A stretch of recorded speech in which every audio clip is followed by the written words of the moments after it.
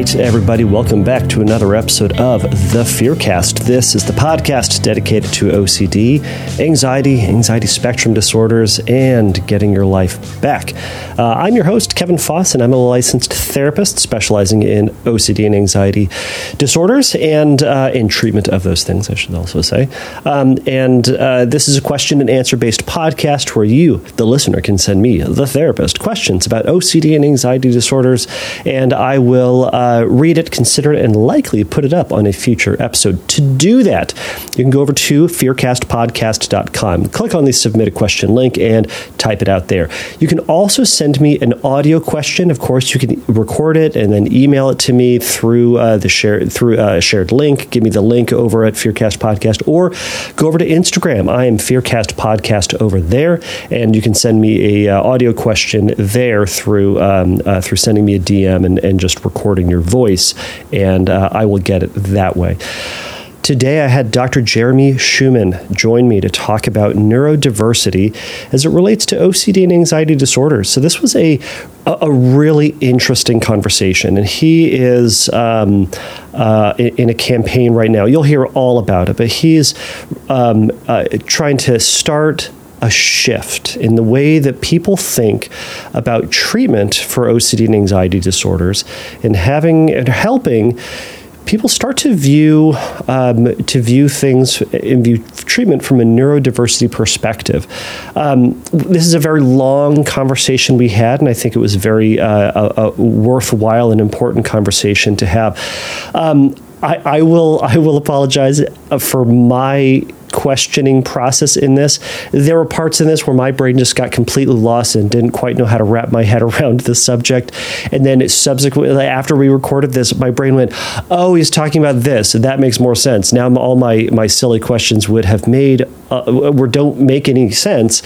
And instead I was asking about apples when he was talking about oranges. So I have kind of been embarrassed to put this one up simply because of my interviewing incompetence, it feels like. Hopefully when you listen to it, it will not feel as or sound as bad. But you know what? In the sake of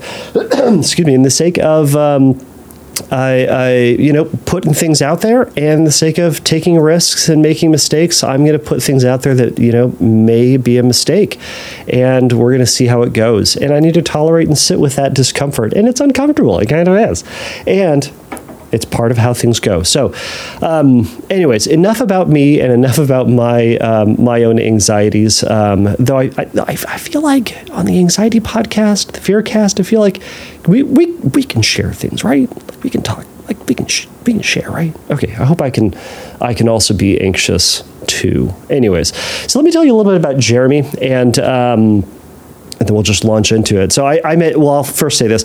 I met Jeremy at this most recent IOCDF conference in San Francisco.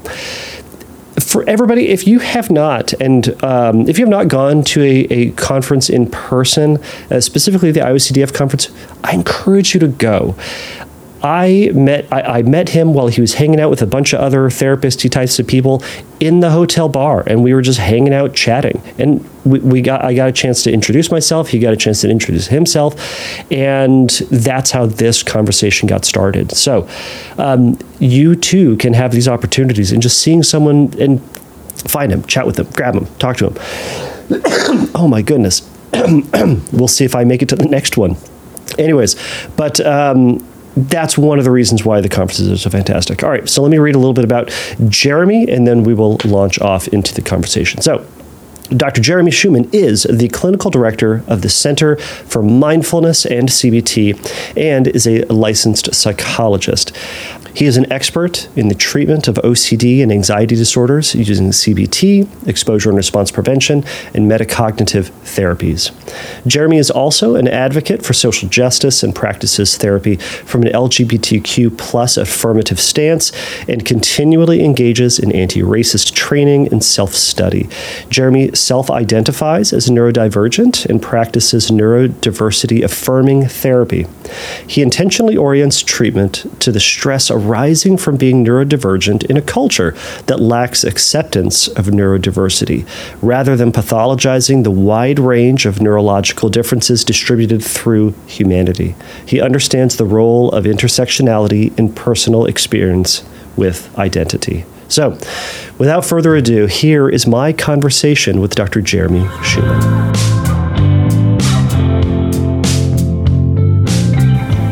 All right, Jeremy Shuman, thank you so much for joining us today on the podcast. Thank you. Absolutely. So you've joined us today to talk about neurodiversity as it relates to people experiencing OCD, struggling with OCD, living with OCD. And I'm so glad that you were on to talk about this kind of call to action that you have, this perspective of how to frame and view the symptoms and elements that contribute to OCD and how to view that in a way that's a bit more inclusive.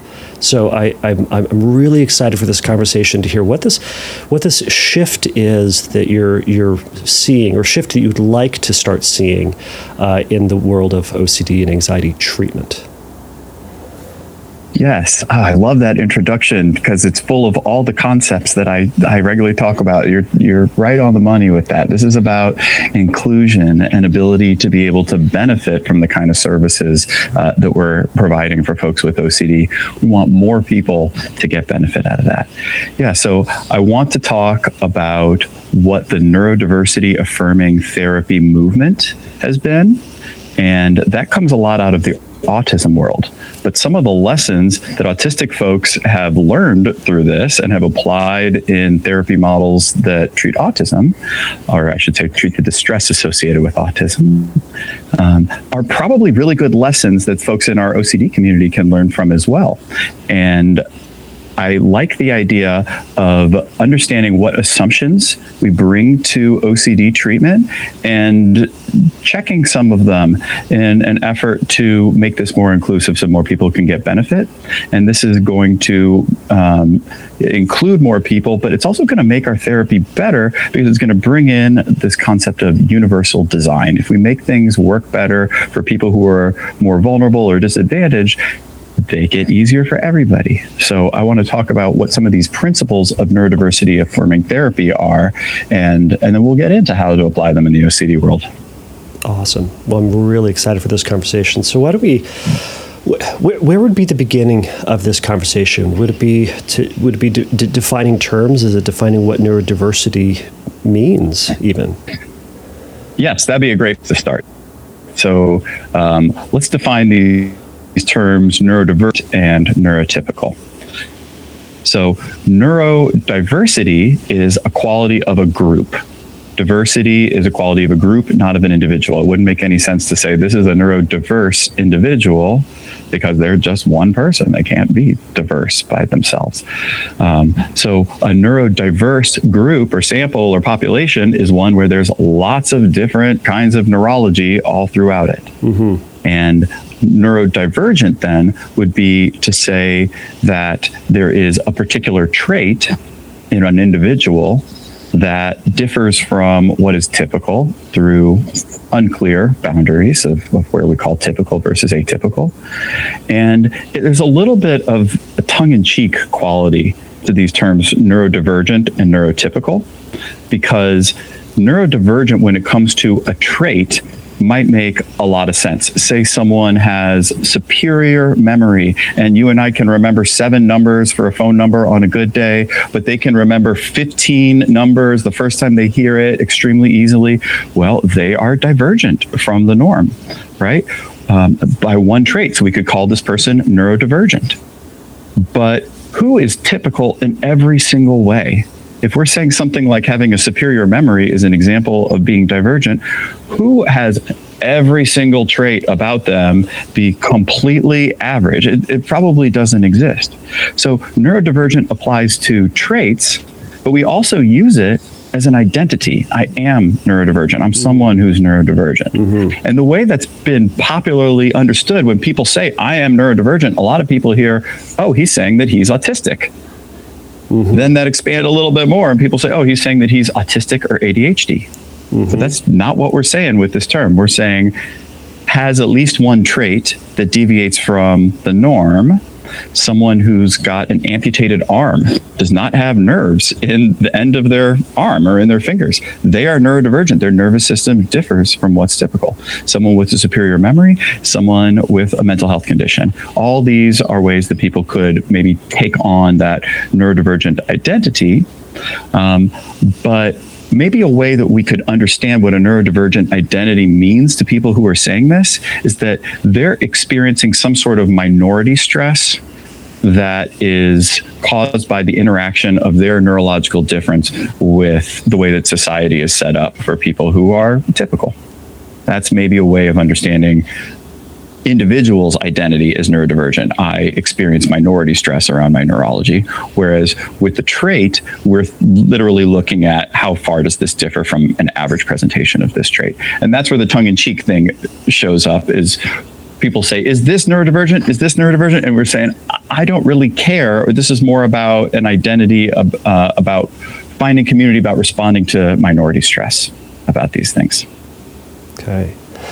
So it's I appreciate you kind of outlining what those mean, because I think that those terms, as you and I previously talked about, those terms can kind of get a little lost in what that means. And you're right, it can get a little colloquially and socially skewed or hijacked, perhaps even. And I guess what sometimes goes on in my head when I hear that is it, you talked about it as being a phenomenon, right? People are neurodivergent. And then you talked about it also being an identity.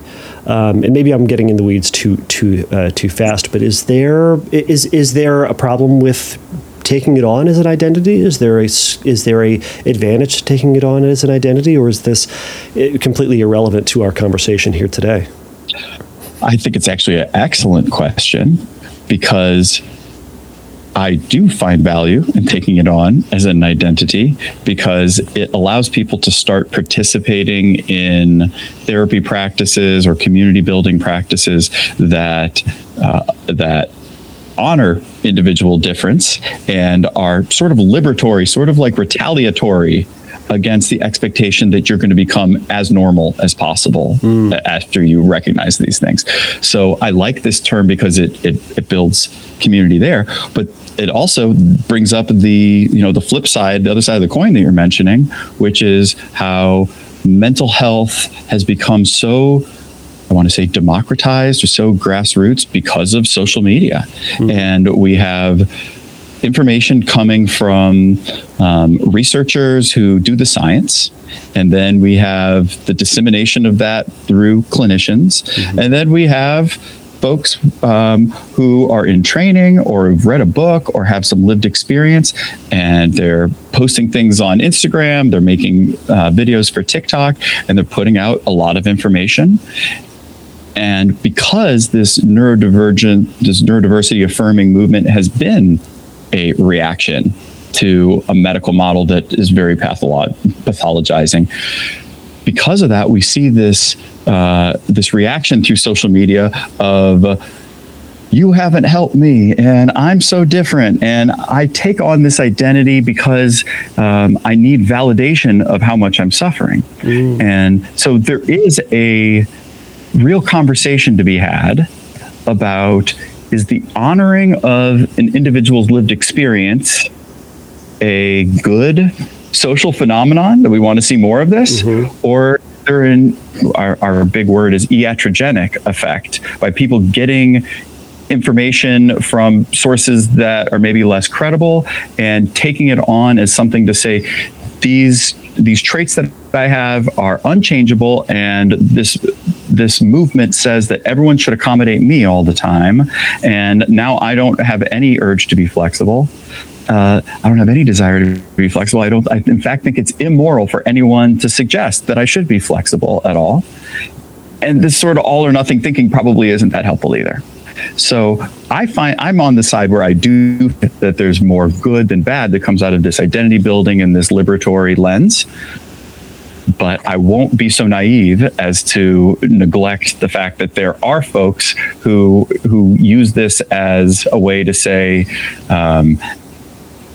I don't have to be well informed.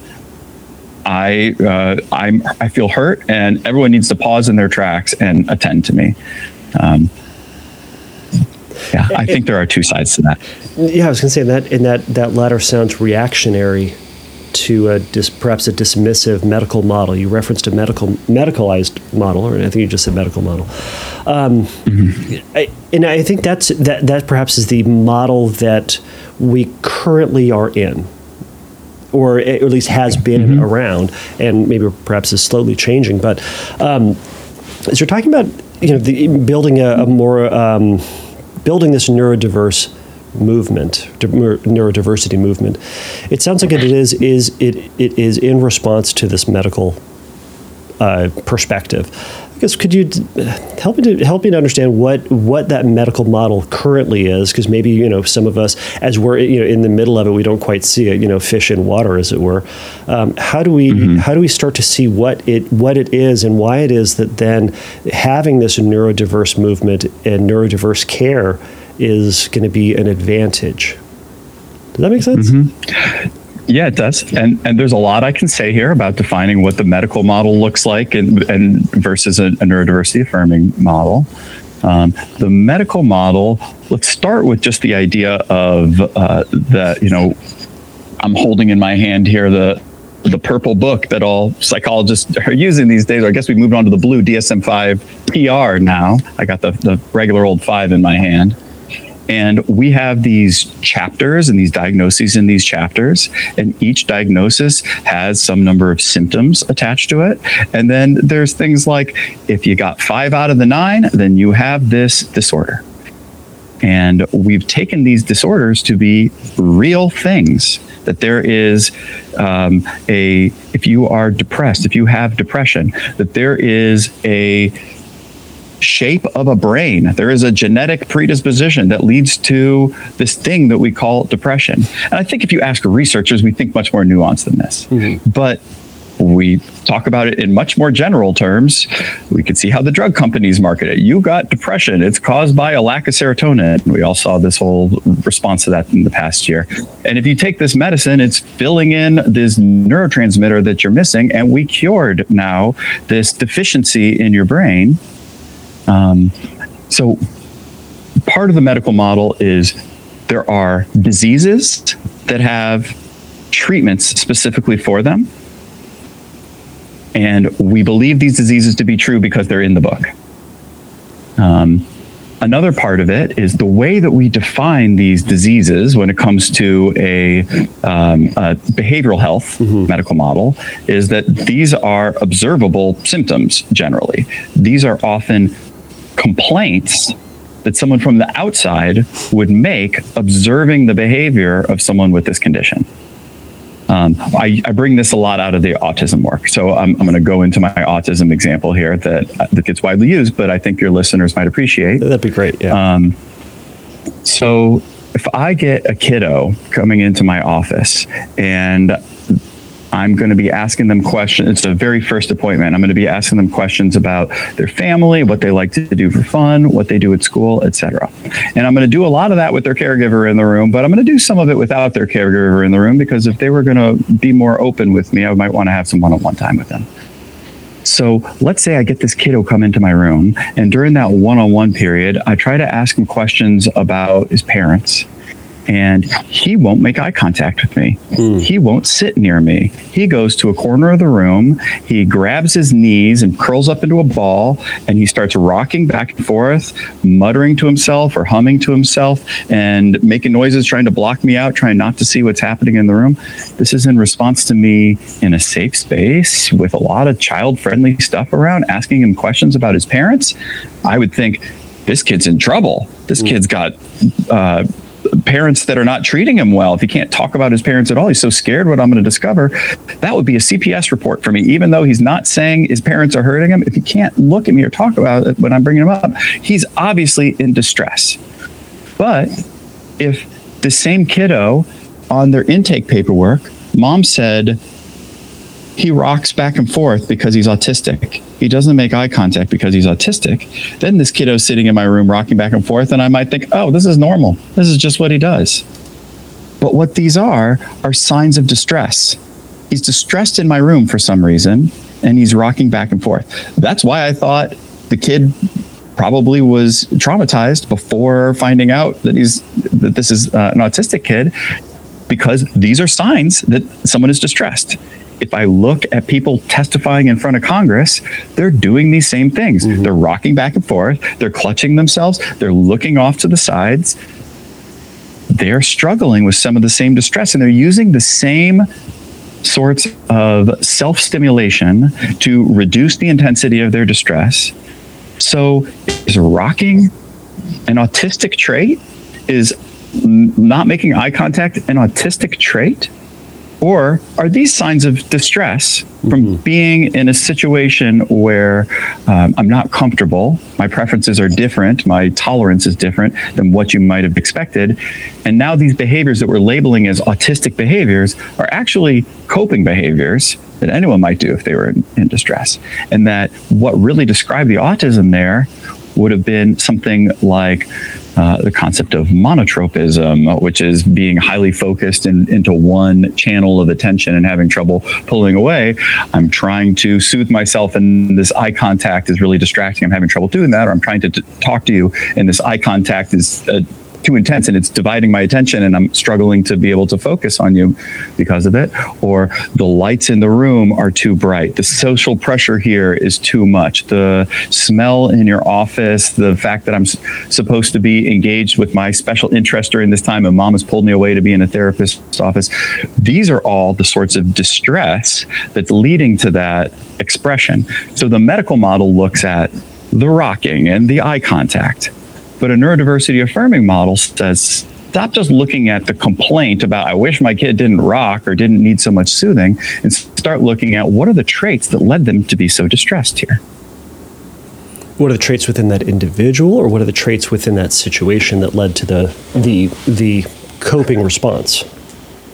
What are the traits within the individual that led to the context being so overwhelming for them? I don't understand why this context was overwhelming. Let me learn more about this individual's traits, and then it'll make sense to me. The functional analysis of why they were doing that, the function of what these behaviors were doing, will become more clear. Right. Right. We try to do this in OCD work and say, let me understand why you're doing what you're doing. If I'm going to set up a good treatment plan, I really need to understand how this functions inside your mind. We say we're trying to do this a lot in autism work, where we're saying, I need to understand the reinforcers and consequences of this so that we can maybe do a behavior plan around this. But if all we care about in terms of reinforcers or consequences, if our whole functional analysis is something that boils down to, oh, this is negative reinforcement or positive reinforcement, why was if it's negative reinforcement and I was escaping from some aversive stimulus, why was that stimulus so aversive? Why did I want to escape from it so bad? If that's not part of my functional analysis and just saying you need to sit with that, then I might be asking this person to take this neurological difference that's really uncomfortable for them and to tolerate it, not to reduce their distress around it, but just to shut up about it, to just stop showing that they're distressed, to make their disability invisible, not be a problem for anyone else. If we can really get to removing distress, then this is great. But if the stress is not going to reduce, all that's going to happen is I'm going to learn, in order to get my needs met, I have to be different than the way that I am. Well, I'm going to pretend that I'm different than the way that I am. I'm going to pretend outwardly so people meet my needs, and I might even lie to myself, because this identity as someone who has all of these needs is really a shameful identity for me. People have told me, if you just did the exposure work, if you just were more flexible, it would fundamentally change these needs that you have. And the neurodiversity affirming is going to say, let's be honest about that. Let's ask individuals specifically, let's give them tools to try to be flexible and hear how they work, and retool our interventions as we need to get specifically into the traits that are leading to these behavioral problems, but not just to deal with the symptom level about the behavioral problem, but to get into the source of that symptom, which is some trait interacting with the way that their life is set up. Got it. Well, and I know I'm still in the autism world. We have to talk about anxiety. We have to talk about OCD to bridge this gap. But this is where it comes so much out of. Right. Yeah. So again, it's kind of from so we're kind of looking at the individual, looking at the things within that individual that's making that situation, that stimulus so triggering, for lack of a better word, so activating, that then causes them to need to respond in a certain way and to do these soothing or coping skills that perhaps we would call problematic in a medical model, or perhaps, difficult, or a symptom that needs to be addressed. But we're saying, what's the function that behavior is serving, and what is it doing to that individual for that individual? Am I kind of on board, or am I missing something? Yes.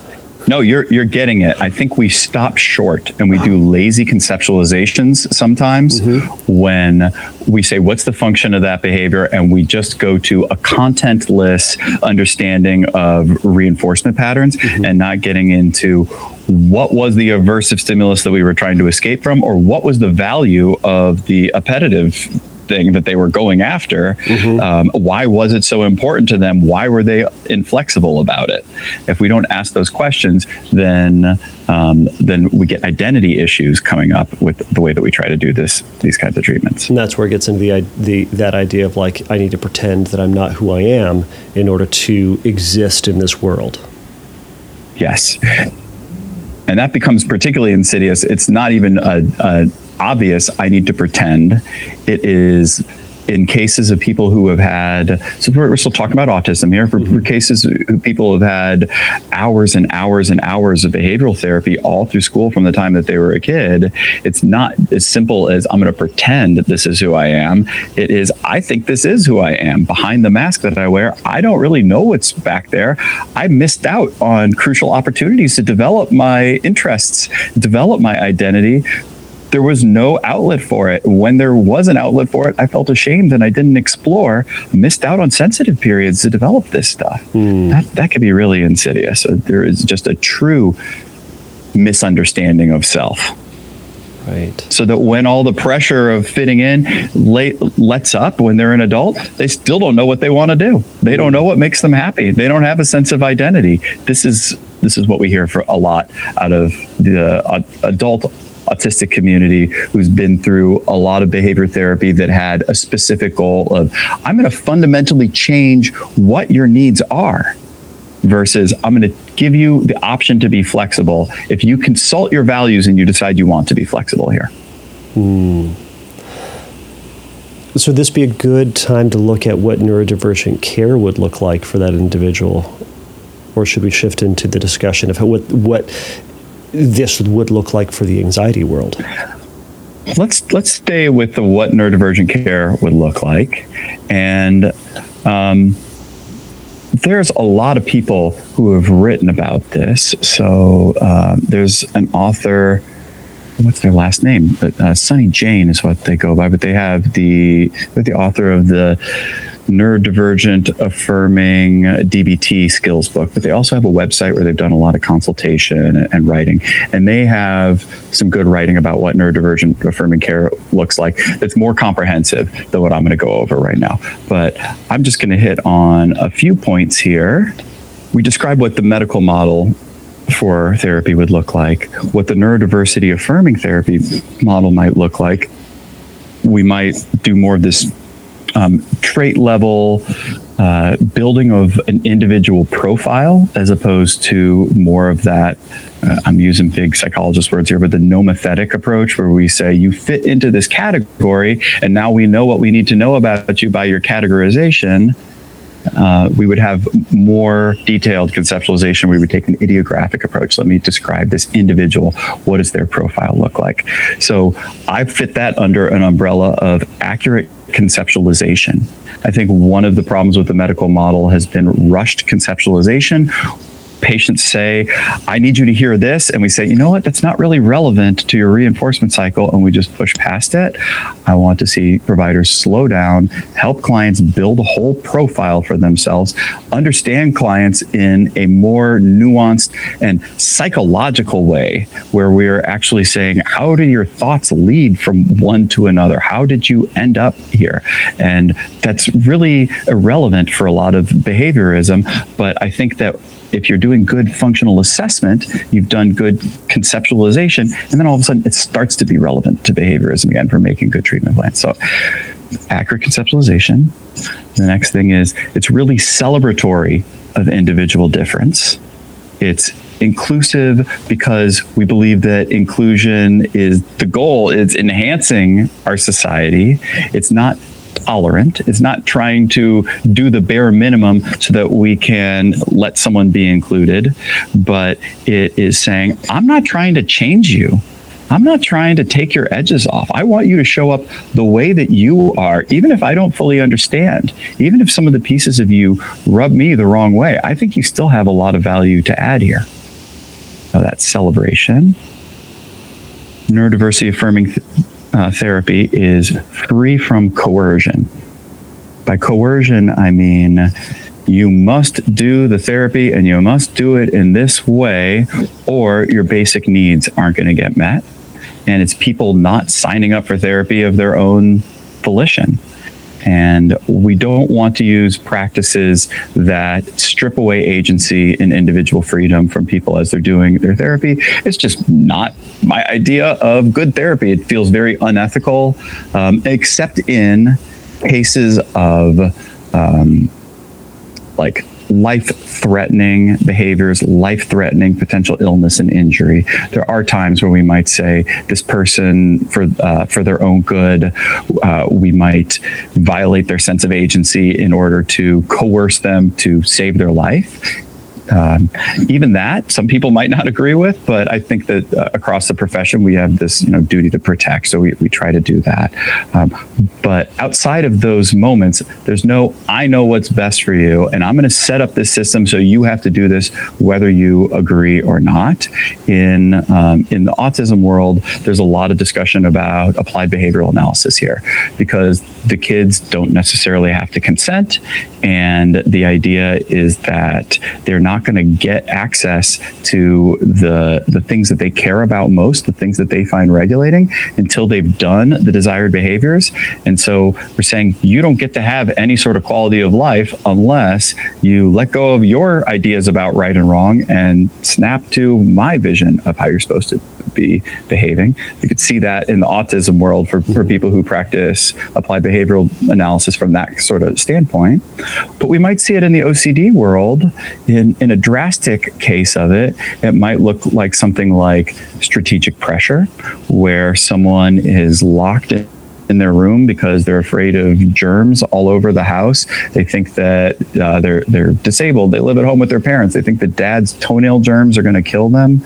And so they don't want to walk anywhere on the floors outside of their room. And so a coercive version of this might be parents say, you either do your exposure homework today, or we fill up this spritz bottle with dad's toenail clippings, we put water in it, and we're going to go all through your room, your safe place, and we're going to spray everything here. You don't have any say about this or not. Oh, I hope that's not a real example. So that would be pretty extreme, right? There is a gray area between client in the moment decides what's best for them, because OCD will trick and lie, and there's a lot of support that's really valuable for this kind of stuff. So, there's a gray area between I'm spritzing your room down with my dirty toenails, and oh, you said you don't want to do your ERP today? Great, we never have to do that as long as you just tell me in the moment that it's making you uncomfortable. And that gray area in the middle, like the supportive parenting for anxious childhood emotions protocol, the SPACE protocol, sort of flirts with this, because we're saying if we reduce accommodation, then the child is going to have these learning experiences that allow them to no longer be anxious. Super valuable. But let's do this with really good conceptualization, and let's get buy-in from the kiddo as part of this, so that it's not purely a coercive, it's going to be horrible, I have no skills in the moment, mom and dad are just forcing me to do this. Yeah. So I say that good neurodiversity affirming therapy will always be free from coercion. It's not neurodiversity affirming if we're doing something else. Right. Okay, but there's a flip side to that coin, which is it also it has to be free from what we might call guardrailing. And guardrailing is saying, in your best interests, I'm trying to protect you from harm. So you don't need to see this. You don't need to go down this pathway. Where folks who have been through some coercive behaviorism or behaviorism that had at its base assumption that we were going to fundamentally change traits rather than be able to cope with them, they might say, no, anyone in the future who might have to go through this will be harmed. So don't touch this behaviorism stuff. But I'm a behaviorist. Behaviorism is the most powerful set of tools that I have as a psychotherapist. I would not want to hold back my most powerful, best set of tools from a vulnerable population. So guardrailing would be, that flip side of coercion about you shouldn't even see this because it's not for people like us. Let individuals be the judge of that. Let's not hold back on what these tools are. Yeah. And then, other pieces of this, you can go through Sunny's website and see more, but like really valuing lived experience from this and not just taking the ivory tower down to the masses, but learning from a grassroots approach about what does lived experience feel like. And then it feels liberatory. There is a rejection of imposed values, and that often looks like anger. If I'm using this minority stress model, we might think about a chronic illness identity development model and seeing some of the same patterns that we might have seen in a racial identity development model about first aligning with the majority group and then pulling back into a place of sort of righteous indignation about ways that I've been harmed. I think that is not a step that we just get to bypass and say, move on to a place of equanimity about this divide between what's expected for you in your life and what you feel. I think that there is a liberatory process that often feels kind of angry or feels kind of emotional in getting through that. So this is a framework that I use to say, what does neurodiversity affirming therapy look like? Right. There's a lot of information in there, and it kind of sounds like, a lot of. I'm interested to hear. Well, we can talk about this later. If there's a difference in the way that you would perceive the coercive nature of ABA versus perhaps a floor time model for someone with autism, but that's a whole different podcast. But it sounds like for. You have people listening to this. You didn't see the little smirk Jeremy had. He had so many thoughts, but we'll get so. All right, so this neurodiversity affirming care is going to really be looking at again the specifics to that individual, the function, who this person is, what they're about, the thoughts that they have. I heard a little bit in there that is almost reminiscent of the ICBT folks of kind of what are the things in their person's life that are contributing to this story and this event and their reaction. But that may be me kind of adding something that wasn't necessarily there. If your listeners know the ICBT stuff, they may, and if they're listening to this episode, they may have seen I already have a video out there about strengths of ICBT for neurodivergent patients. And I think you're onto the right association. I just think you put the cart before the horse, where I think that neurodiversity affirming care says, let's look into the reasons. And ICBT is a type of therapy that is interested in the reasons. And it's a strength of ICBT working for neurodivergent individuals that it's baked into the intervention already to say, yeah, and how did you get there? And tell me more. What is it about your individual story that makes this make sense? I don't have enough yet. Keep going. Give me the whole story. And yeah, so I think that is a strength, but I don't think that it's a similarity necessarily as much as I think is the category of affirming therapy.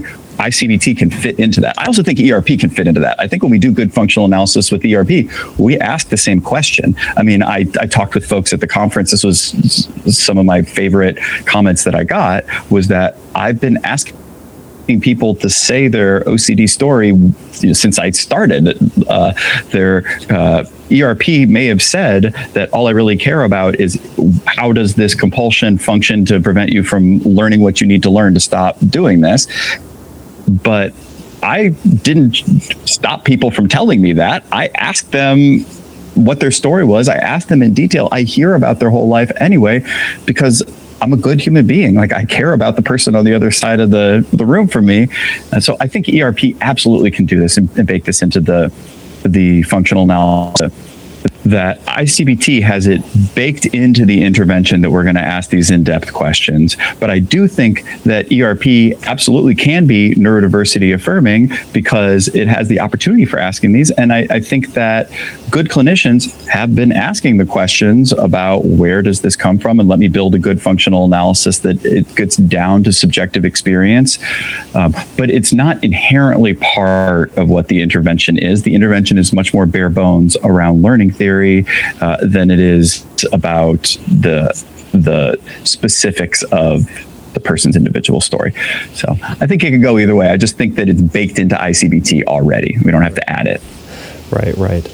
Yeah, and I think there's it seems like there's, in the past couple of years, there has been more of a pushback then against in a sense, a colder, manualized, just hardcore behaviorism approach, and taking more of a, for lack of a better term, a more humanistic approach to it, to take the whole person into it and the elements that contribute to who it is that they are, what they're about, the experiences they've had in their life, and what that contributes to their symptoms, for lack of a better term, I suppose, and then how we can start to include those into treatment. So it seems like there's... Yeah, it probably is happening. Oh, go ahead. It's probably happening on a huge scale, but it definitely within our OCD world. If you think about what's happened in the OCD world, OCD was like untreatable through psychotherapy for a long time. Mm-hmm. And then we develop an effective treatment for it and it works, but people are refusing to do it. They're not learning it, and they're spreading bad faith assumptions about it being inferior to something maybe like a psychodynamic approach, because they think of behaviorism as treating the symptoms. Well, that wasn't true. We get down into it, we see how effective this can be, and we became very defensive. We pulled into what you really need to know is that exposure and response prevention stops OCD in its tracks. We can treat it now and let go of all the fluff besides just what was important. This previous therapy was full of fluff. Get rid of all of it and you can see what really helps here. But the fluff is kind of pleasant. And I don't think that it's all one mechanism of action between ERP and ICBT, but there's a lot of learning that can go on that's helpful for people who are in therapy that seems more like general counseling stuff too. I think it does help people to learn a way of seeing the world that's going to even improve how they might create obsessions.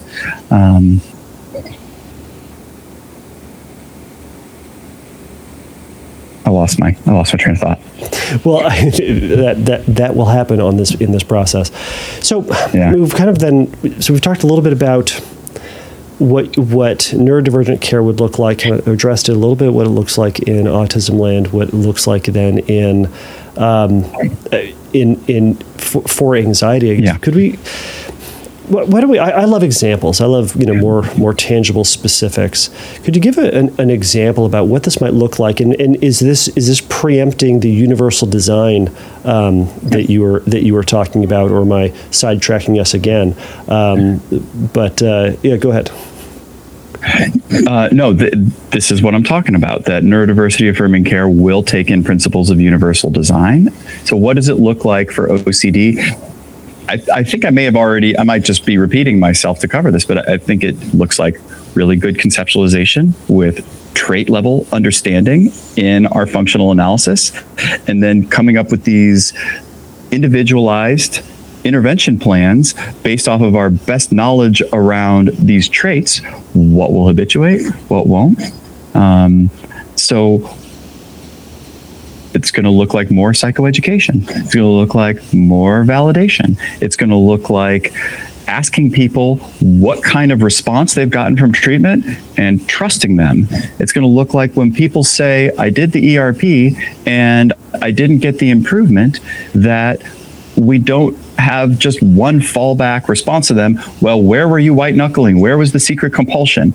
We've got more answers. So, okay, what maybe wasn't going to desensitize the more we exposed here? Where is there a process that I'm saying there's no realistic threat here, but you're actually finding there to be a realistic threat that I don't understand yet because of your neurology, because of your different experience of the world? Take those things seriously. That's going to be neurodivergent affirmative therapy. And I can give you some cases of ways that I've been able to incorporate some of this stuff too. I'd love to hear some of those cases. And I think that summary, I think, really gives a clearer idea. And it's at least to me in what this would look like. That, yeah, we are trying to get to know this person a little bit more. The obstacles that a lot of people describe in treatment is that, you told me to do this exposure. I did the exposure. I don't feel better. I feel the same. Typically, the answer behaviorally might be, well, let's do more of it, right? Let's do it harder this time, right? Or which we should try, right? That's a good idea. We didn't have that. That's a good idea. We should repeat it. We didn't have enough frequency. We didn't have enough consistency, or there were too big of a gaps between the exposures. We didn't sit with it long enough, or you were doing a secret ritual that created a safety behaviors. We didn't get the learning experience. We absolutely should look for those factors. But once we've looked for them, or if we look and we can't find them and we're starting to feel flustered by it, we can't just toss up our hands and say, okay, client, this is your responsibility to figure out where you're getting it wrong, or you're untreatable. We might say, I got some more questions. I might be able to conceptualize this a little bit better if I ask those questions, and let's get a little bit deeper into that conceptualization. Right, because I can certainly imagine somebody who in that, when if their exposures aren't helping them get to where they want to go, they're not alleviating some of the distress, that it's getting to that there may be something in their past, there may be a traumatic background, there may be this is a total side note. Maybe it's not a side note. I kind of talk about this with some of my clients as well, where we're talking about doing exposures, and they're wondering why the distress is not coming down, and sometimes it's because there are things that are just distressing, and maybe this is me giving up on it, but it's saying, they say, oh, Kevin, it's so distressing to think about my wife dying, and I don't want to think about it over and over again. It's like, because that's distressing, typically. Mm-hmm. I don't want to speak for everyone in their relationship with their spouse, but typically it's like if you feel sad in relation to that exposure, it's because that thought is sad. Now, is that kind of getting at one of those elements that, why is it that they're not getting better? It's because feeling sad is a natural human experience that the average person in a not a neurodivergent society. Oh, I got the terms wrong. I messed it up already. But it's a feeling that people have because they're a person. Mm-hmm. Yeah. Let me take it even further. Go for it. Let's say you have a client that comes to you and they say, I'm a new dad and my kids want to go to the community swimming pool. All their friends are getting in the swimming pool. And I want to take them swimming. It's within my values to take them swimming, but I can't bring myself to get in the water. I don't want to put them in the water without me being in there. I got to watch these kids. And I get so grossed out by this water. There's poop in it. There are germs in it. There's old gross Band-Aids covered in hairs, and they're going to brush up against my face. I'm going to have just absolutely disgusting, horrible experience there. And I might even get sick. Oh, I really can't bring myself to do this. You're going to make me get sick. I'm going to die from this. Okay. and then we talk about their OCD, and when we say, where's the story out of this? Well, I'm way overestimating likelihood and catastrophic nature of these things, and I'm doubting that all these people who have gotten out of the pool before and go home and are safe, and all the times I've gotten out of a pool, maybe that's not what's happening here, and maybe this is like my worst case scenario come to light just this individual time. Well, they go through their ERP, they go through their ICBT, and they get rid of the scary story, and they no longer think that they're going to die, and they no longer think that if they get in the water, there's definitely going to be a gross hairy Band-Aid that bumps up against them the whole time they're in the pool. But they still might be more disgusted by the water in that pool than the average person, because there are poop flakes in that pool. They got killed by chlorine. Any germs on it would have been sanitized. There is people's body lotions and shampoos and stuff floating on the surface of the water. I mean, you can see that stuff with your eyes. If you look at the pool, you could see sometimes a sheen on the water where people's lotion comes off. They didn't get in the shower before they got in the pool. And this person is wired to experience disgust in a more intense way than the average person. We all experience disgust. Some people feel it really big. Some people don't feel it so much. And they're the ones who go diving in our sewers, I hope, and collect our trash because it doesn't have such an impact on them. And of course, if we repeatedly expose ourselves to disgusting stimuli, many of us will develop somewhat of a tolerance for it, develop some strategies of being able to approach it too, that it reduces how disgusting it feels, and now we can tolerate it.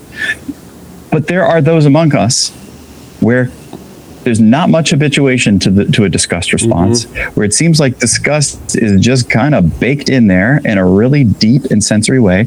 And now we have a sensory difference where we're both experiencing the world. We both have a similar view of what's going on here, but my subjective experience, my emotional reaction to this is different than yours.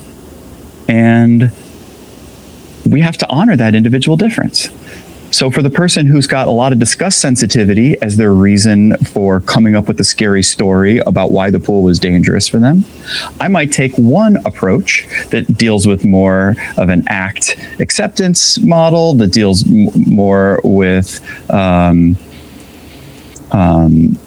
like a slow reintroduction and a mastery approach to it, and not counting on desensitization as the mechanism of action.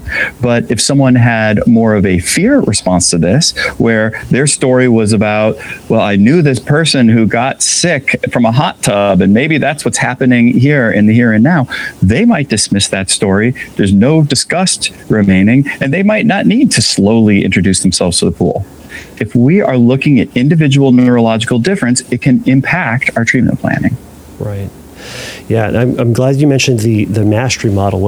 I've had Rich Gallagher on the podcast before, and if anybody's interested in wanting to learn more about the mastery model specific to disgust-based OCD, that's episode 142. I had to look that one up. But yeah, it's for someone who's, we've talked about that one before, where it's the sense of disgust that some people don't habituate to a sense of disgust. And people, I guess the mastery model would say, for those who aren't just getting used to or tolerating things that are disgusting, the emotion of disgust, they don't habituate to it from a classical discussion or a classical model of OCD treatment. They develop a mastery over it. They develop an ability to live life with that, despite that, and find a way to make it workable for them. Is that a good Cliff's Notes? Yeah, that's how I see it too. And there's a plethora of ways that we might tweak our treatment here or there based off of our understanding about things like disgust habituates more slowly than fear when we look at the core dimensions model of OCD. Cool. We know something. We can adjust our treatment based off of it. We just need a little bit of nuance to our treatment. And that's why, so the neurodiversity affirming practice here is not universal design, everyone goes slow. It's universal design. Everyone gets the question asked to them, why are you staying out of the pool? And I went past just, oh, I'm scared that I'll die. And I got to, even when I want to go back in it, my disgust reaction is still bigger. And I'm thinking of that as just like a sensory thing, that it's not going to completely change. That's more neurological. Right. So we're kind of asking clinicians to be a little, to investigate a little bit more, to look a little bit further into the why. Why is this problem a problem? To be simplistic about it, is it just you don't wanna, or is there something about it that's a little bit deeper, a little bit more firm within their neurology that would lead them to have this aversion to it in a sense? Yeah, let me give another example of a kind of trait. So I've got this presentation that I built out where I try to break down OCD into some trait level subjective experiences that there might be natural variation of throughout the population, and say that the behavior pattern of the negative reinforcement loop that leads me to compulsion is sort of a common result if I have some of these traits. It doesn't mean that any one of these traits is guaranteeing that I'm going to end up with OCD. And it's also not saying that these traits, like the genetic makeup that gives you, say, disgust hypersensitivity, that's not OCD. That is your neurology, that is your individual traits. And then OCD is when you start telling yourself a scary story because of this, and then you start doing a behavior that's supposed to prevent that scary story, and then it takes away the fear, and now you're hooked doing that behavior until the cows come home, even though it's not working anymore. I want to explore a few more of these traits. I'm sorry, I'll lose my train of thought when I have too big of a thought here. Yeah, I want to explore some more of these traits. Let me give my second example that helps us do that. All right. Okay. So my second example is about how we experience thought. If I'm walking by the top of a staircase and there's somebody in front of me, I might have the thought naturally, I could push this person over the stairs. And that's happened to probably everyone at some point or another. What would happen if I did this? Or am I capable of doing this? But it's probably in one ear, out the other. It's probably not something we ever invested in. And with OCD, we have a tendency to say, well, you had one of these normal thoughts that a lot of people have. We've got this study from undergraduates endorsing all of these taboo and harm-related thoughts. So these are normal thoughts, and you're having one of these normal thoughts, but you've attributed it to something else. You've misattributed it. You think that this is because you're dangerous, when in reality, it's just because you have OCD. It's just a random thought. It's just nothing. And you're gonna be fine. And so that's one way of understanding why the person with OCD, when they walk by that staircase and they envision pushing the person down, they have a huge reaction to it. And now they stick their hands in their pockets. They stay away from the staircase. If that person's there, they definitely are going to keep their hands away from any position where they're going to push. Stand back by 10 yards. And count to 10 in their head so that they're distracted and not thinking angry thoughts that could lead them to anything like that. So this person does their ERP, they do their ICBT, they learn that this thought is just a thought, doesn't mean anything, they're not going to hurt anybody. And now they can walk right on by that person without their hands in their pockets. They could be right behind them. They don't have to distract themselves, etc. Great. But that person might still experience an intrusion, an image, as they walk by, same as I do, where they see that person falling down the stairs. But I think that there's a big difference between the way that I experience that intrusive thought and the really extreme versions of those thoughts that my clients have told me. Because when I experience that thought of walking by the top of the stairs, it's a millisecond long. There's no vibrant color. There's no emotion to it. There's no sound on it. There's no physical touch sensation. The person with OCD, it felt like a whole scene played out. They saw the person's face with this look of surprise and shock and being hurt by the fact that they could be betrayed in this way. They see a red splotch of blood at the bottom of the stairs and hear clunking of the person's head as they're falling. And they feel anger in themselves, and they feel an urge to reach their hands up and push or something like that. And it's this really highly sensory experience. Not everyone with OCD, but I think there's a lot of variability about how sensory we experience our imagination and we experience thought.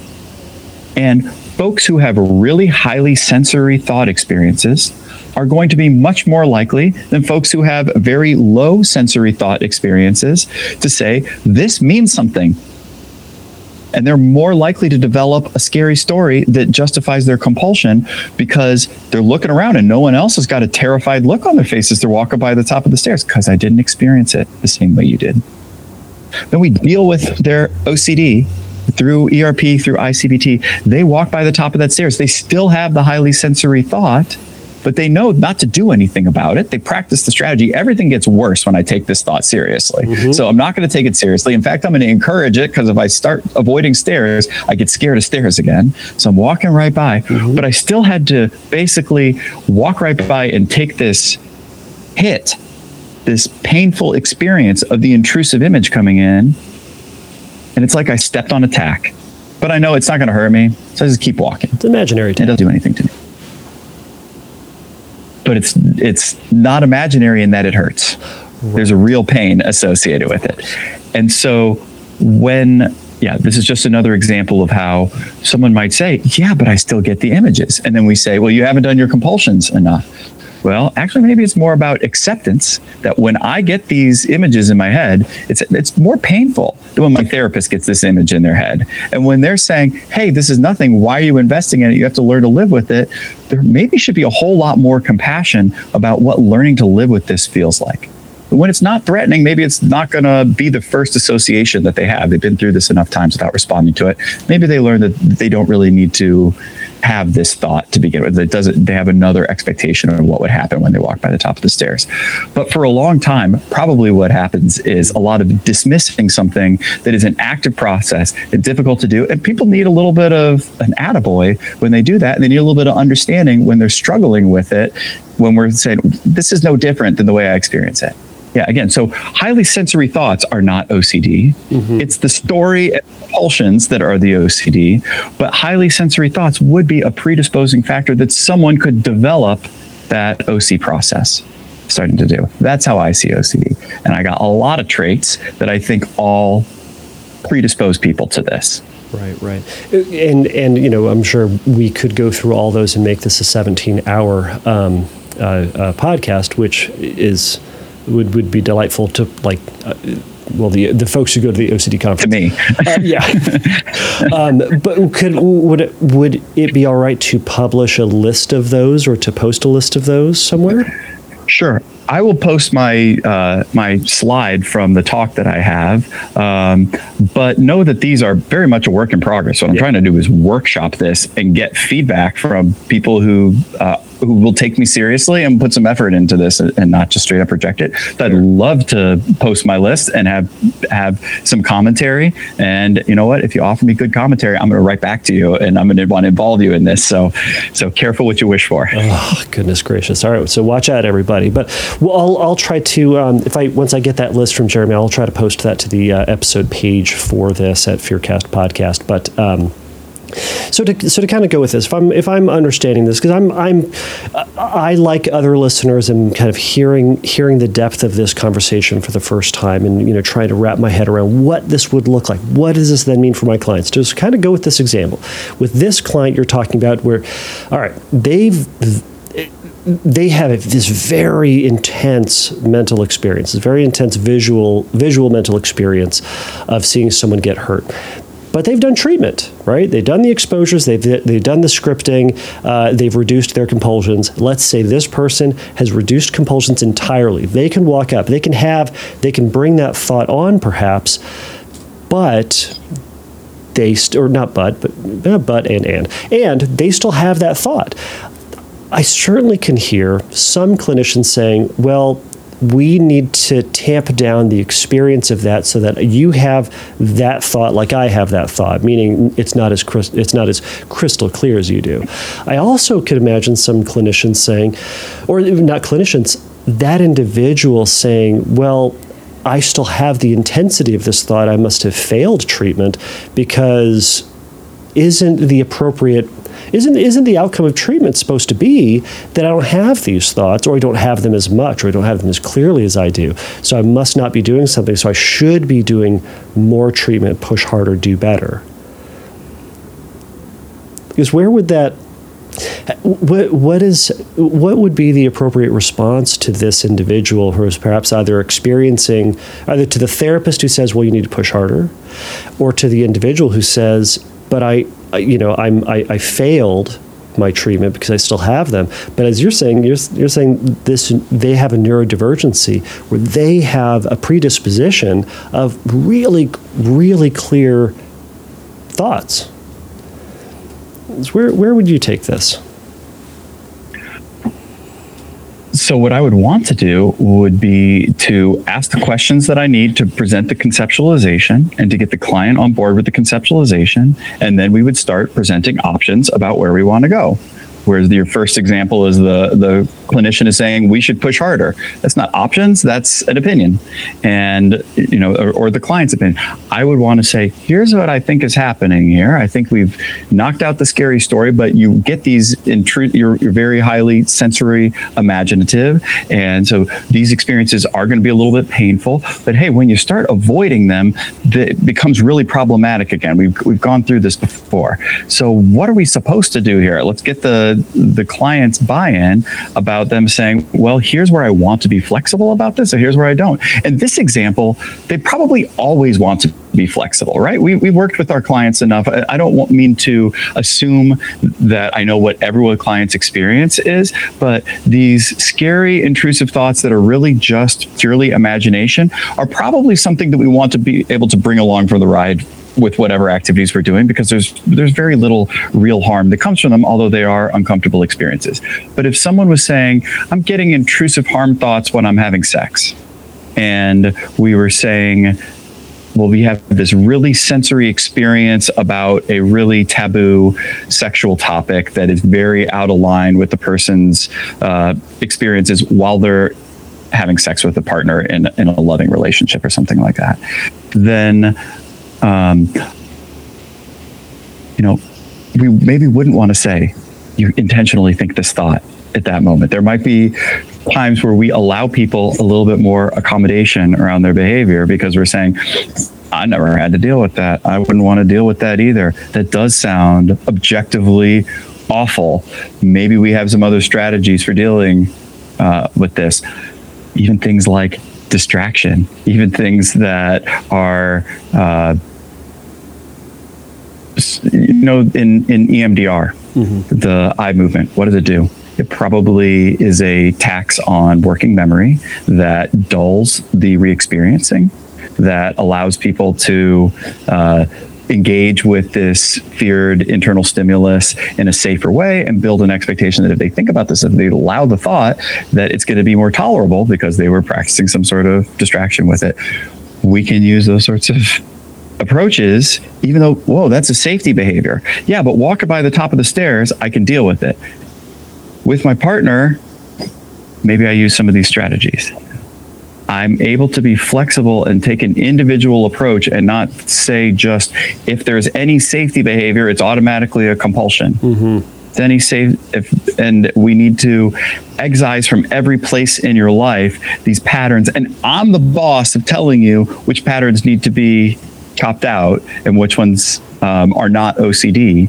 And say, okay, there's more to this. The clients get to have some of their own say. They might know more of what their options are in this. So in a sense, for this second example, saying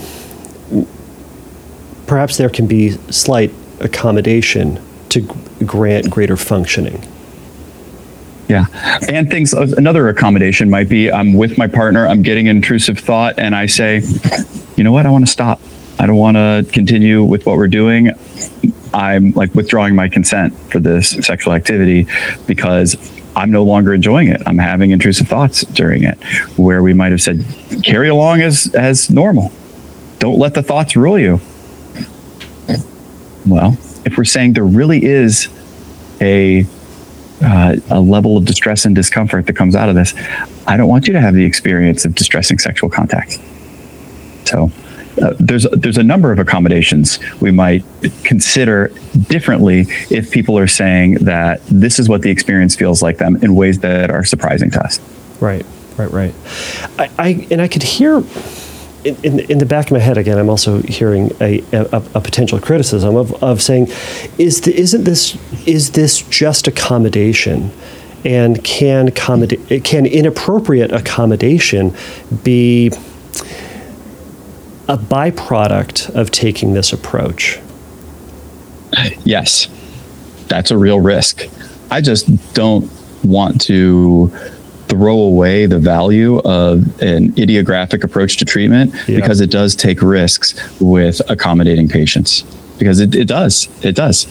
That's where it takes, the art of psychotherapy to be able to navigate these things.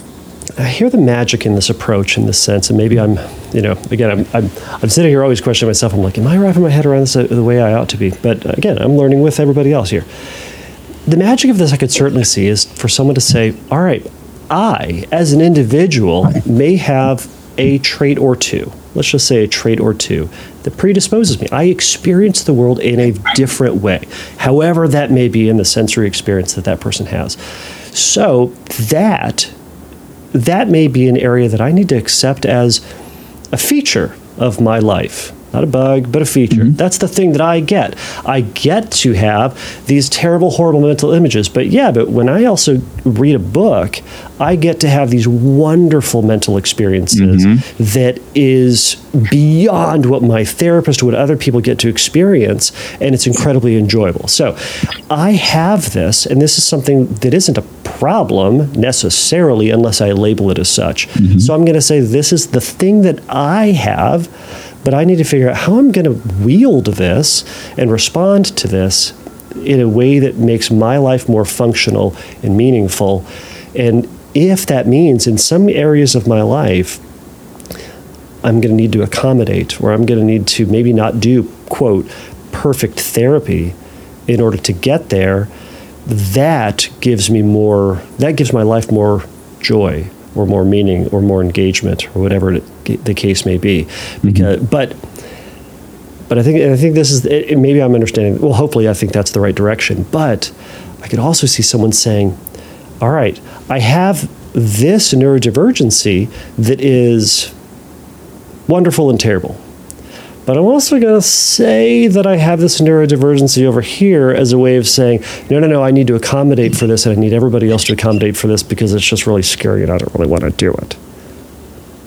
So I think that comes down to hopefully the willingness and the awareness of the individual to know when they are being honest with themselves about this is an experience that they have that is above and beyond and different than the bell curve norm.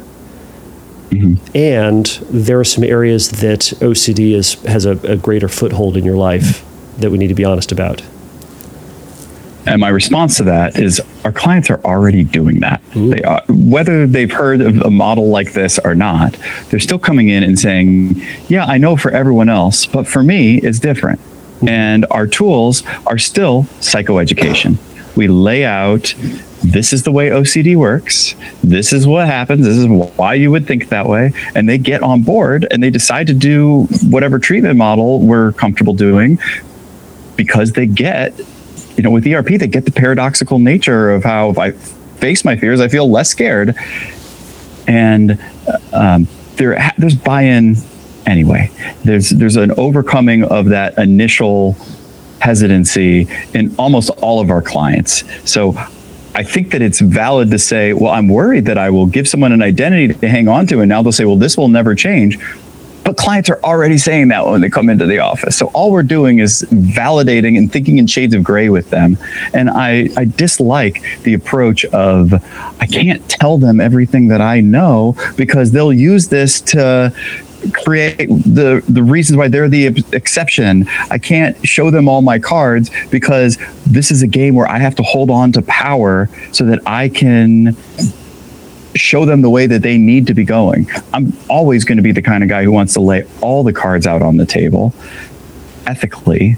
And I think when we do that, we give people the opportunity to say, okay, well, it felt like I was special, but now I see a way forward with this.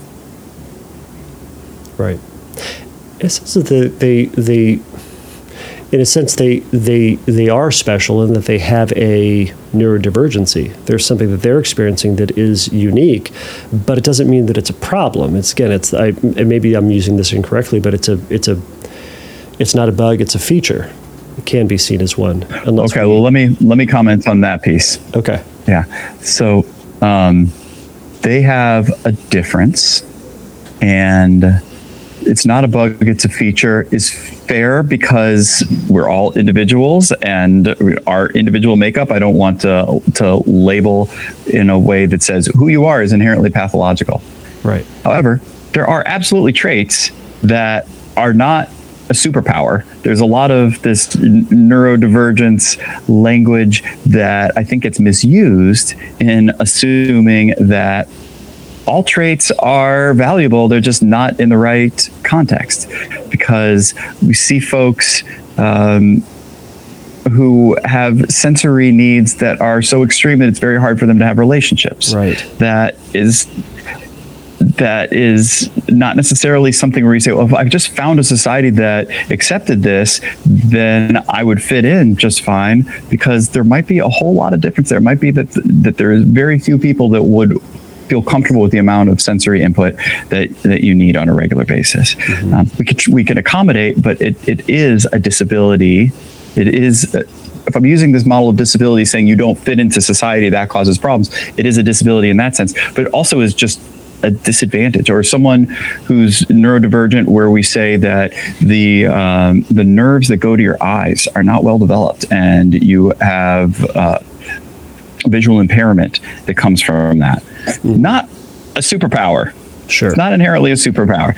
So I won't take a check where I say, well, all these things are potentially features that we just need to honor, but I do want to look at what did I not ask yet? How have I not understood you? What are the parts of you that we don't have to look at as the treatment goal, as instead more of saying we're going to build understanding around this, and then with a better understanding, your goal of what you wanted to get back to, you're going to have a clearer understanding of how to get from A to B. Okay. Yeah. So what does recovery look like then? What does the definition of recovery look like with this approach in mind? I don't think it's going to be all that different from anything else that we know about what recovery looks like. I think there might be a recognition that some of the traits stick around after treatment is complete. You might have called that partial remission or something like that. I could talk about my own really deep beliefs about what recovery for OCD looks like, because having been a clinician and doing this for a while, I like to take people to a place where they don't believe in their obsessions anymore. I don't think a 35% reduction on the Y box cuts it for me in terms of when I'm graduating people. I want people to be certain that they can trust themselves about something where they were formerly unable to believe something that they already did know. Mm-hmm. That's my goal when I get there. But from a neurodiversity affirming perspective, it's like, let people set their own goals. That's kind of what we're doing already. And conceptualize them well and give them the tools bespoke to their own traits that gets them as close as possible to their goals.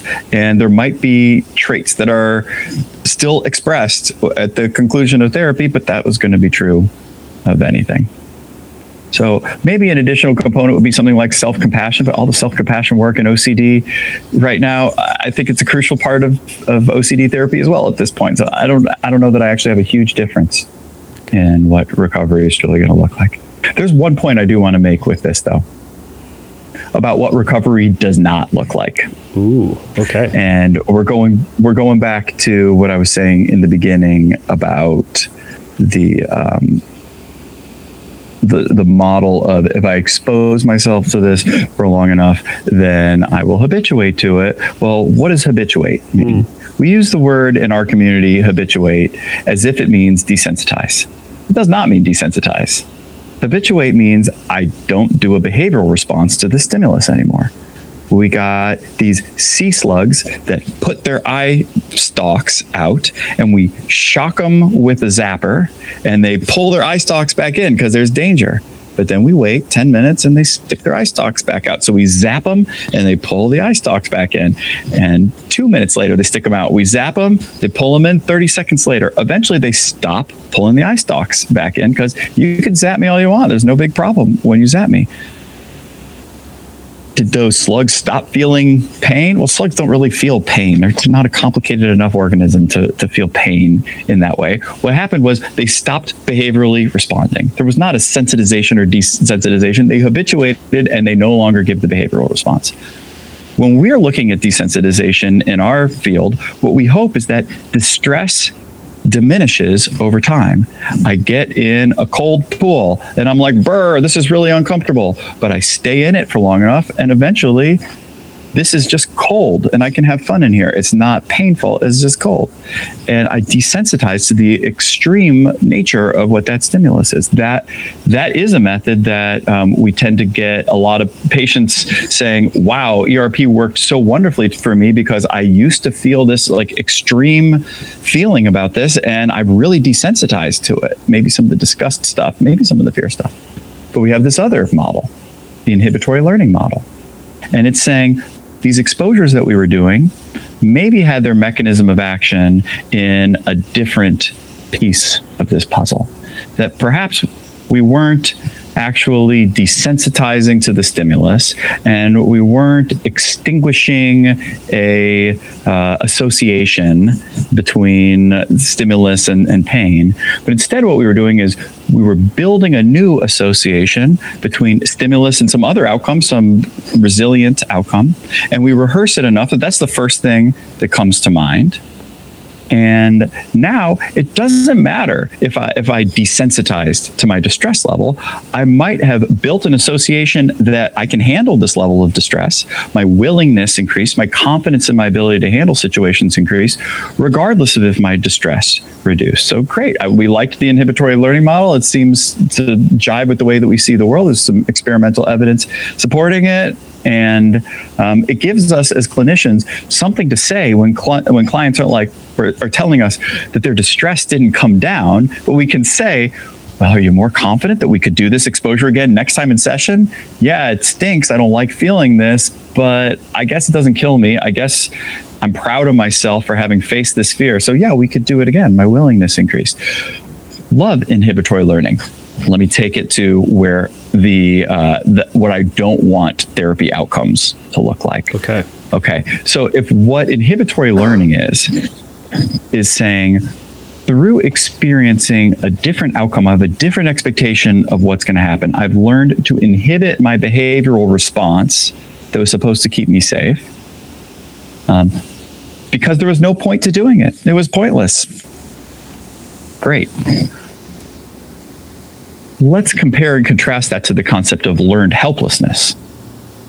That we know this study, I just said the sea slug study. Let's talk about Seligman and his dogs, where he builds this contraption that holds these dogs in it, and the dogs get zapped and it hurts them. And so they frantically try to escape this contraption, but there's no escape.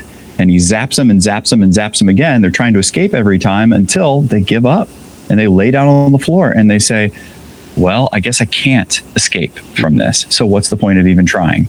And then Seligman's research assistants unlock the contraption, make it escapable now, and zap the dogs again. And the dogs don't even try to escape because they learned, I don't need to. This is what my life holds for me. I can just sit here and take the zap. So did they learn, I can't escape? Or did they learn, I can take the zap?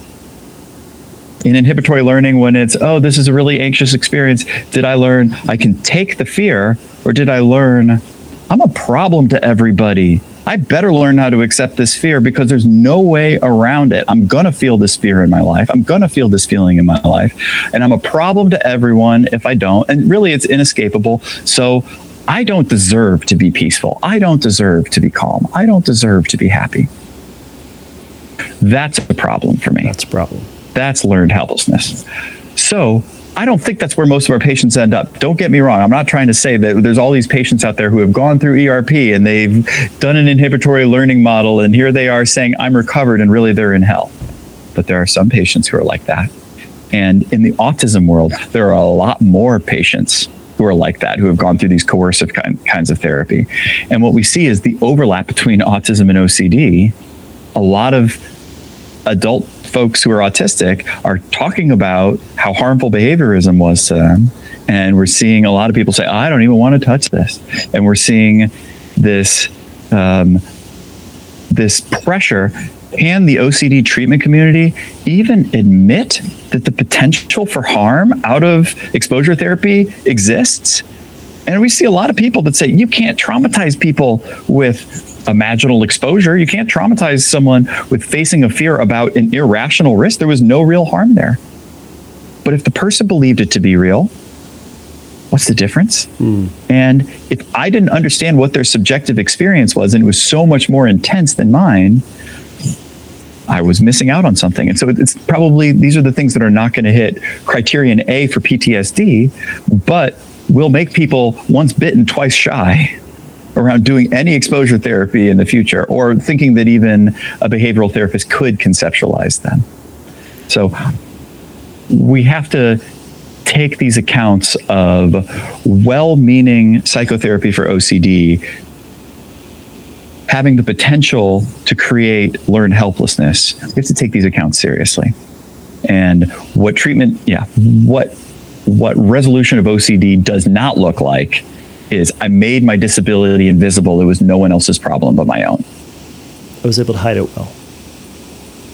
I was just able to hide it again. Yeah. Because if to get out of bed in the morning, I have to climb Mount Everest and everyone else just swings their feet over and hits their feet on the ground, let's not lie about that. Let's not pretend everyone's on equal playing ground here. Let's do a little bit of accommodation, a little bit of sensitivity. Let's let people be a little bit sensitive to themselves and not just put themselves into a place of I need to be as normal as possible. Right. Excuse me. Yeah. I feel like this is where I get pushback a lot because, as I say, OCD is so treatable. We can get rid of the obsessional story. That's how I see it. It's what I strive for in my patients. So when we treat OCD, there should be nothing left. And I generally agree that people should be able to do all their avoided activities that they were missing out on that were governed by their obsessional stories. And I would be guardrailing to try to say, well, there's always going to be something left on the table. I don't think that's the case. But we do have to pay attention to these stories where people say, I was traumatized by ERP because I see people shaking their head at it, but it's everywhere. And I don't think all these people are making it up. And I work with some of these people after going through experiences that they felt were really harmful. And guess what? We were able to have success again. But go figure. Maybe there is a more sensitive way. That's awesome. Is there? I know we're kind of getting to the end of our time. We've gone through a ton of information. Is there anything else that you want to add at the tail end of this to offer encouragement or kind of give listeners a clearer idea about, or maybe even a place to start, maybe even the clinicians a place to start? Yeah. At this point, I have less helpful stuff that I can give out to the population of clients who are interested in this. I could put the slide I have on the blog you attach to your show. And I have a YouTube channel, but most of my videos, all of my videos, I think, except one, are private. But I do have the Neurodiversity Affirming Care Talk for OCD on my YouTube channel. So I'm Jeremy Shuman PsyD on YouTube. You can find me just by Googling Jeremy Shuman, or we can put a link to that there. And I offer individual consultation for folks, but I am very busy, and that's not the optimal way to get care, is to be like, oh, I just need one person. There are a number of clinicians that are doing this kind of work, and they don't all think the exact same way that I do. So asking some screening questions as you are looking for your provider about what do you know about neurodiversity. So I have also a Facebook group called OCD and Neurodivergence, and right now it is it's a private group, so you have to like ask permission to be in it, and it's not a whole lot of, it's not chatty because I can't moderate all the chat there. It's more right now for clinicians, and I'm hopeful that what will happen is that over time, more and more folks who are already doing this work, I'm not making this up, I'm stealing it directly from Autism Self-Advocacy Network's work that they do in autism and just bringing it to this world. More people who think like me are going to coalesce around these ideas, and we are going to be able to put out sort of a volley of information on this. Because right now, if I talk about this, I talked about it at the conference, some people are interested, some people don't really care. But if we coordinate where folks bring what they know to the table through their lived experience, and they stick their neck out a little bit, like I'm trying to do in this part of my career about some of these ideas, that this is how we get tipping points to happen. This is how we make changes. That there was this pulling into the professional world knows everything about OCD because people have been harmed by lack of knowledge for OCD for so long. And now we're seeing this like TikTok generation come back with, no, it's all from the grassroots. And I want to see the folks who are part of this grassroots who know something, who have experience with this, who are already saying stuff of their own discovery in their practice. I want to see them come together. I want to see them put out their knowledge all around the same time, and we'll bring this stuff to conferences. We'll bring this stuff to series where it's not just one person's voice. Like, that's how we're going to get change here.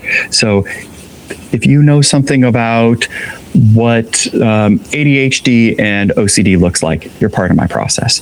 If you know something about what autism co-occurring with OCD looks like, you're part of my process. If you know something about liberation-oriented psychotherapy, you're part of my process.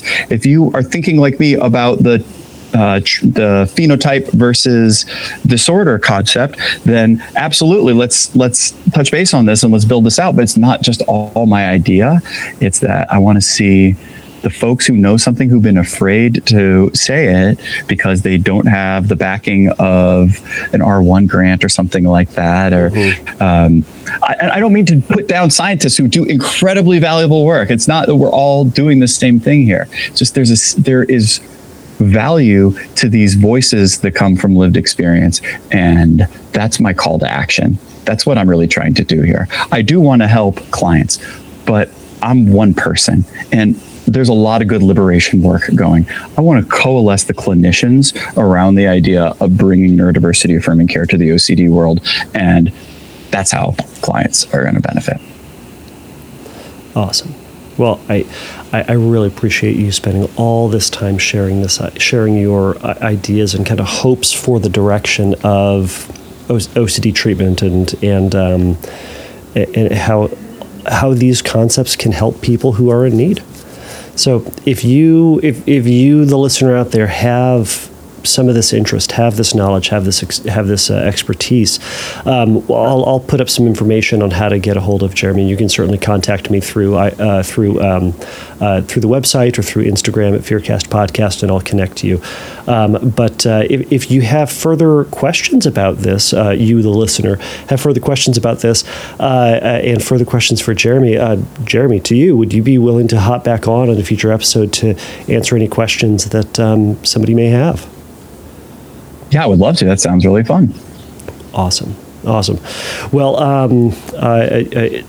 again, I'll try to post some information, but any other places where people can learn a little bit more about you and where they can find this information?